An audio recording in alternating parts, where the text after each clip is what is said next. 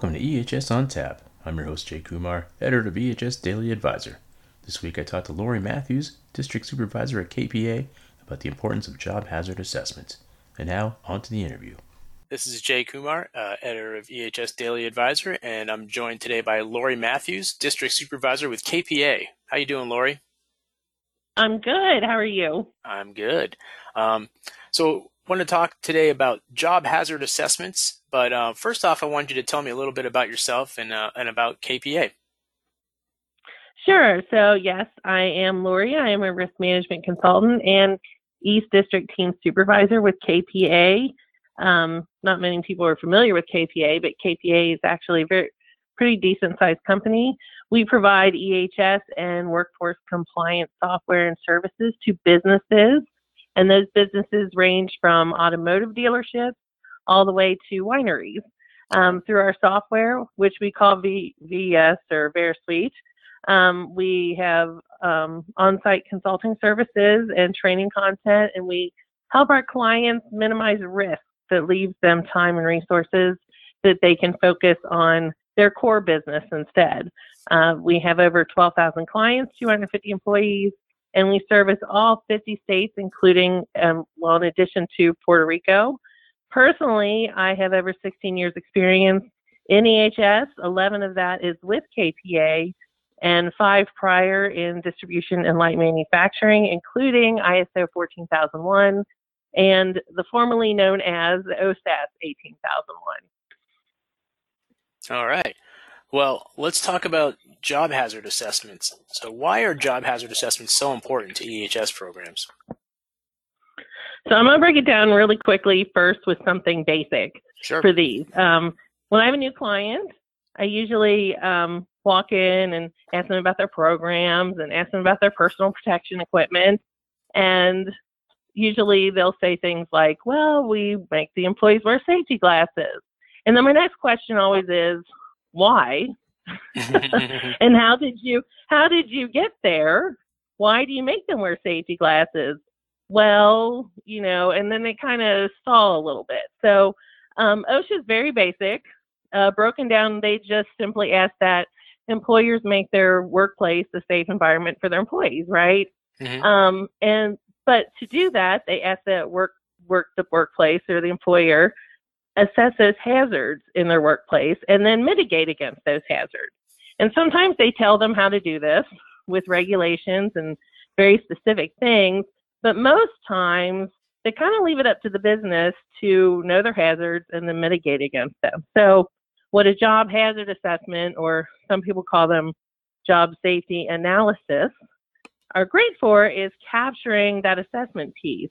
And then on top of the assessment piece for the hazards, it's also additional information. It's a whole bunch of information in just one good form, one good space.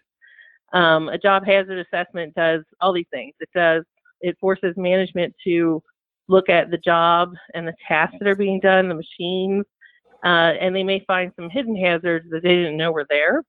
It gets employees involved in part of this process because you're going to watch them, and we'll talk about how to do one later, watch them do their job. And anytime you're watching an employee do their job, they're usually going to offer you suggestions too. So you're going to learn from your employees and get them involved.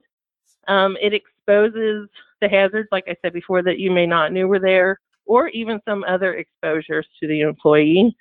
It divides the job and the task and the machines into different steps. So at the same time, you could use these for orientation or for training purposes.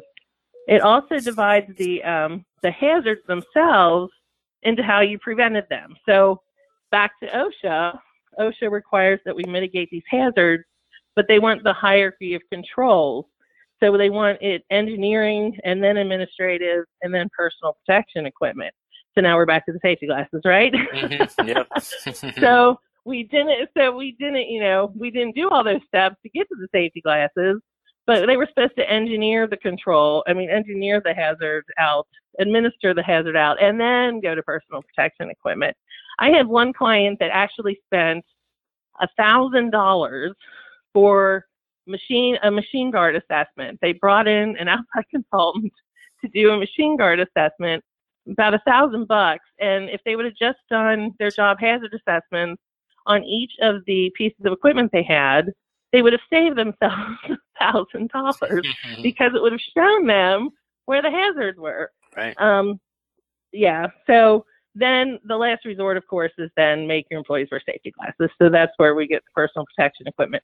But a job hazard assessment does all those things. And on top of that, if you're one of those places that have to show continuous improvement, you actually can use the job hazard assessment for that as well. So basically, it documents exposures, documents your hazards. It can be a training tool. It can be a machine guarding tool. It can also be a continual improvement process. So it's all those things in one form. It's a lot of stuff. That is a lot of stuff. That's why I like them so much. How often should businesses be doing these? Well, they should do them initially anytime there's a new task brought online or a new piece of machinery brought online. One of my clients, every time they get a new piece of machinery, they actually do one of these job hazard assessments for that machine. And then about every 2 years, we review them as well. So, because you're going to have new tasks that are involved, new employees that have to go through the orientation with, knowing the hazards of where they're working. So you use these things.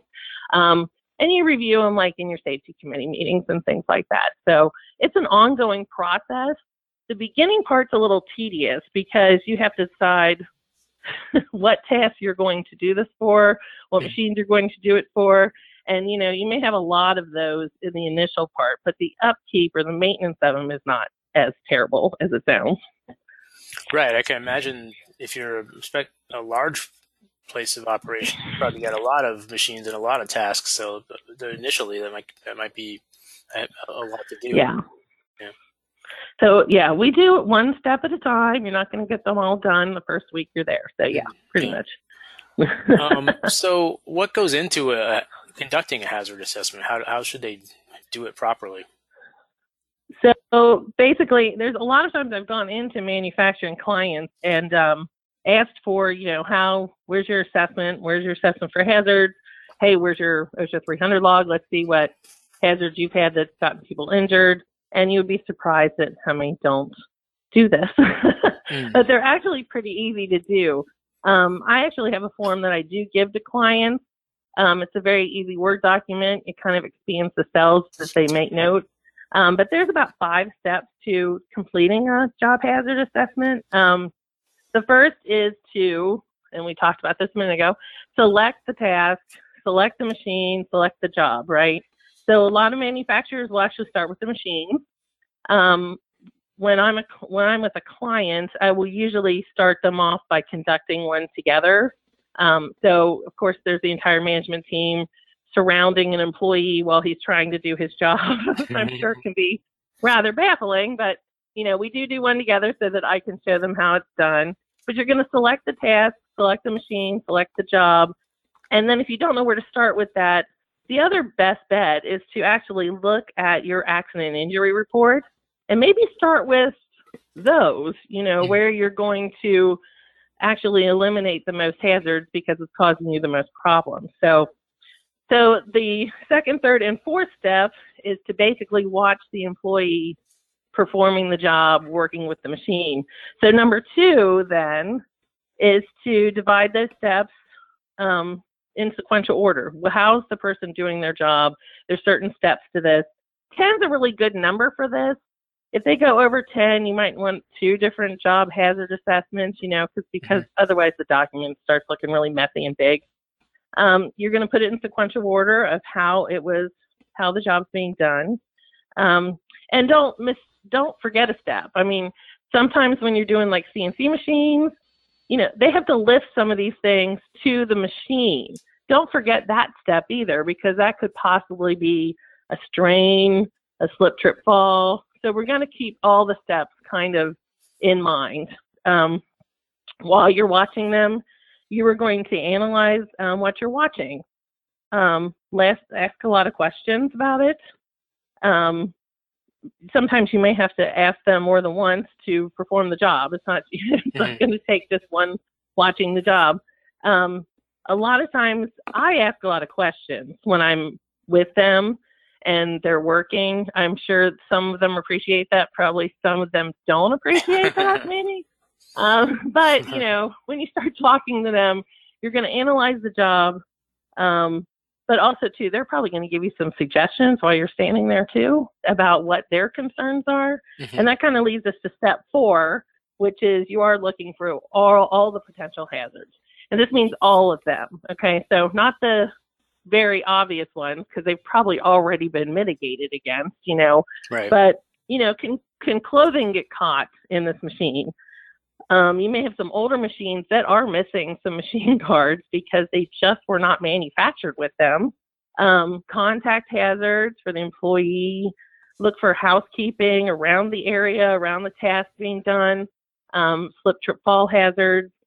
Body movements that the employee is making. Ergonomic issues and strains. Any excessive noises they could be exposed to.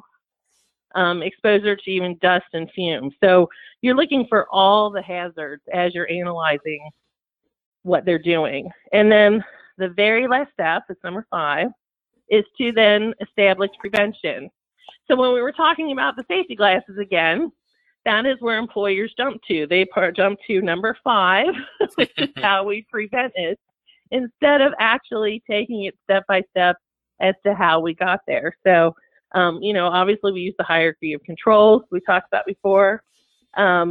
This is always a good discussion in your safety committee meetings too, is to take what you learn and then how do we prevent it, and to get your employees involved with some ideas too.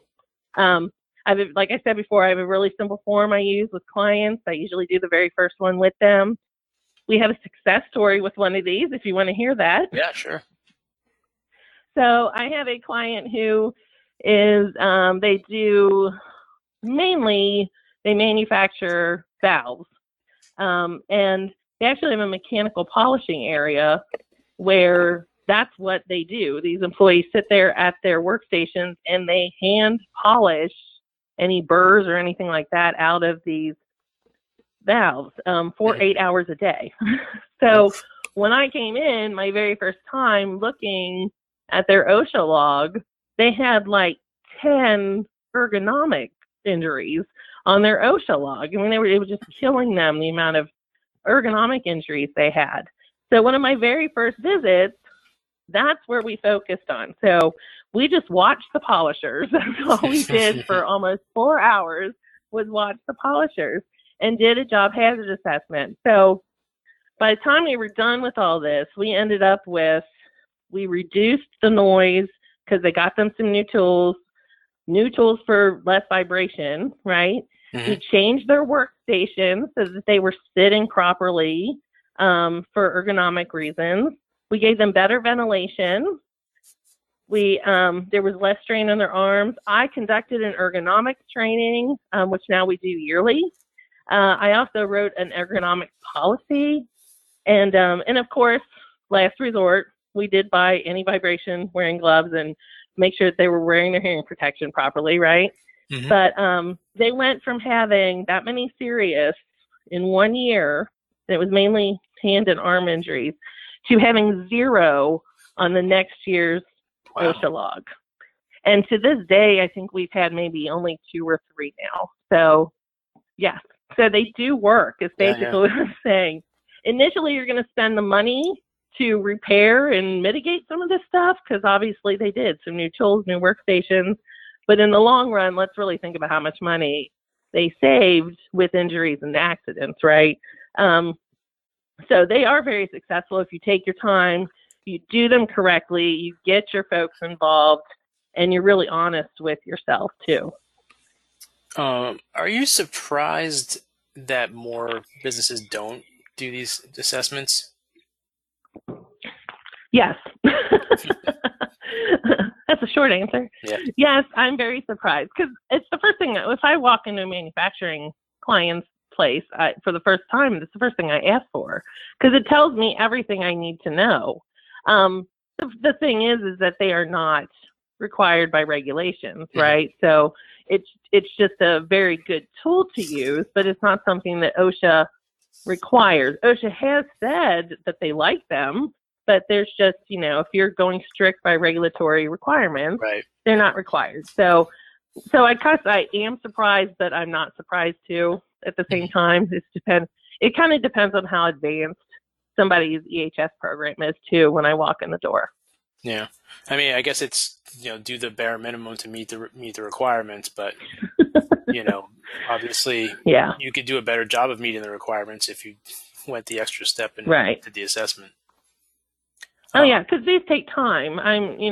Obviously they take time and they take effort. And, I lived in the world where production butted up against safety all the time. So right. I understand that world, yes. I mean, do you think the message is getting across, though, when you, kind of explain the benefit that can come from doing assessments? Oh, absolutely. With my clients, they totally understand it, especially walking through them the first time with it, and then obviously my one client that saw the reduction in their injuries, at first you're kind of like, well, this is a lot of work. We're going to spend some money.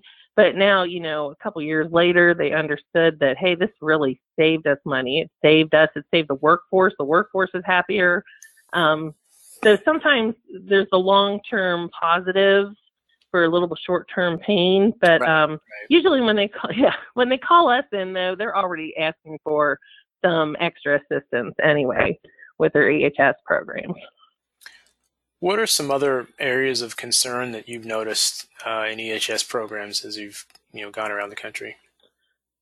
Well, the job hazard assessments do address a lot of those concerns, but it still amazes me that I will walk into a car dealership and watch the technicians and they're under the cars without their safety glasses. So PPE is always the big deal with me because it is last resort from OSHA, right? It's the last resort, and we totally depend on our employees to wear it and wear it right. But that is always I just sometimes do not understand it still to this day. But so PPE use, hazard communication, always. Most violated standards in any industry. I can always find something not labeled. I can always find the employee that has no idea what a safety data sheet is and does not know where to find it. I will put a little plug in for KPA. Ours is all online for the client, and they can actually get it by their cell phone. So there you go. There you go. So, and slip, trips, and fall protection, that's a big one with OSHA. OSHA's top 10 does not really change from year to year. It just kind of, they change places. Right. Obviously, the big one currently is COVID. Yeah. So there is a national emphasis program right now that OSHA put out in July, and I think they updated it in August. And, if your NAICS is on that targeted industry Appendix A, OSHA can walk in at any point in time under that emphasis program and check your COVID protocols. So, unfortunately, then safety managers then had to add hazardous, a new hazard to their list of hazards, and that was infectious diseases. Right. So those are kind of the big ones, but COVID obviously has been the biggest one. Well, speaking of COVID, how have you seen COVID affect workplace safety in general? Obviously there's been a huge focus on COVID itself, but have other things sort of slipped through the cracks while people are really focusing on the coronavirus? I think some things have slipped. Again, there's the OSHA targeted emphasis program going on. So, and we had to, as safety professionals, kind of realize there's an infectious disease program we kind of need to put into place and put it on our list of hazards. I know that there are some states, and it depends on where you are in the country, where, they had to actually create plans that are written and documented plans. I know in Virginia, KPA wrote a ton of plans that they were required to have by the Board of Health for COVID. So that was kind of a big change. Logistically, well, we couldn't do on-site training, obviously, because you don't want to pull all the employees into one big room. So it kind of forced the employees to use other ways of training. So believe it or not, for us, the benefit was our clients started using our on-site or online training much more. Yeah. That was one benefit for us. Yeah. So, and actually, I love a well-trained workforce. So there you go. The other thing too, a lot of your safety committee meetings and just meetings in general where you're discussing any safety issues or you would be reviewing the JHAs just didn't happen because we're not going to, again, put everybody in one room. We're trying to socially distance. So that was kind of employee complaints increased at OSHA too. I know that just in the state of Georgia here, it got to the point where OSHA was sending out form letters and we wouldn't even have to reply to a complaint anymore. They have to follow up on every complaint that they get, but they were just bombarded with so many employee complaints that they were sending out form letters last year. So that kind of, I can see the change with the pandemic. It's a little harder, but, you know, we try to make it as easy as possible for people. Yeah. So, you know, you've been in the field for quite a while.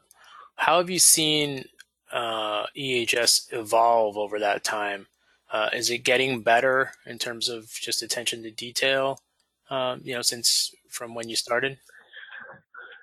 Or not? Maybe it's not. I think there's more things that we can use as resources, which is great. You know, I always tell everybody, you know, when I was doing this for 5 years prior with KPA, I wish I would have had our system because it would have made my life easier, you know, with everything being online now. And like I said before, safety data sheets can be pulled up with your phone. Most places have an electronic system for that now. You know, training is online. Right. I think we've tried to make it easier. Now, are people actually accessing it? That's where the problem starts, you know. So, yeah. So I think lot more resources, right? So a lot more resources available, but you know, I'm still amazed every single day at some of the stuff I see out in the field. And some, you know, we still have amputations at some manufacturing places, and to me, that's just wrong. Yeah. So you know, there's still some work to be done, I think. Well, hopefully things will continue to get better, right? Yeah. I think once that you actually show somebody the cost benefit of having a very thriving safety system, and that includes even doing, like, going back to the job hazard assessments again. Yes, you're going to invest in some preventive measures, but if you can show somebody the long run benefit, especially money, because money talks, right. You know, if you have a safe environment, you're going to be more profitable. I promise you. But it's just showing people that, and sometimes you get the buy-in then. Right. Well, Lori, thank you so much for joining me today. This has been great. Good. I appreciate it, and thank you for having me. That wraps up episode 85 of EHS on Tap. You can find more information about the show and listen to on-demand episodes at ehsdailyadvisor.blr.com. You can subscribe to the show on SoundCloud, Amazon Music, Google Play, iTunes, Podbean, or wherever you get your podcasts. Thanks for listening, and I hope you join me next time.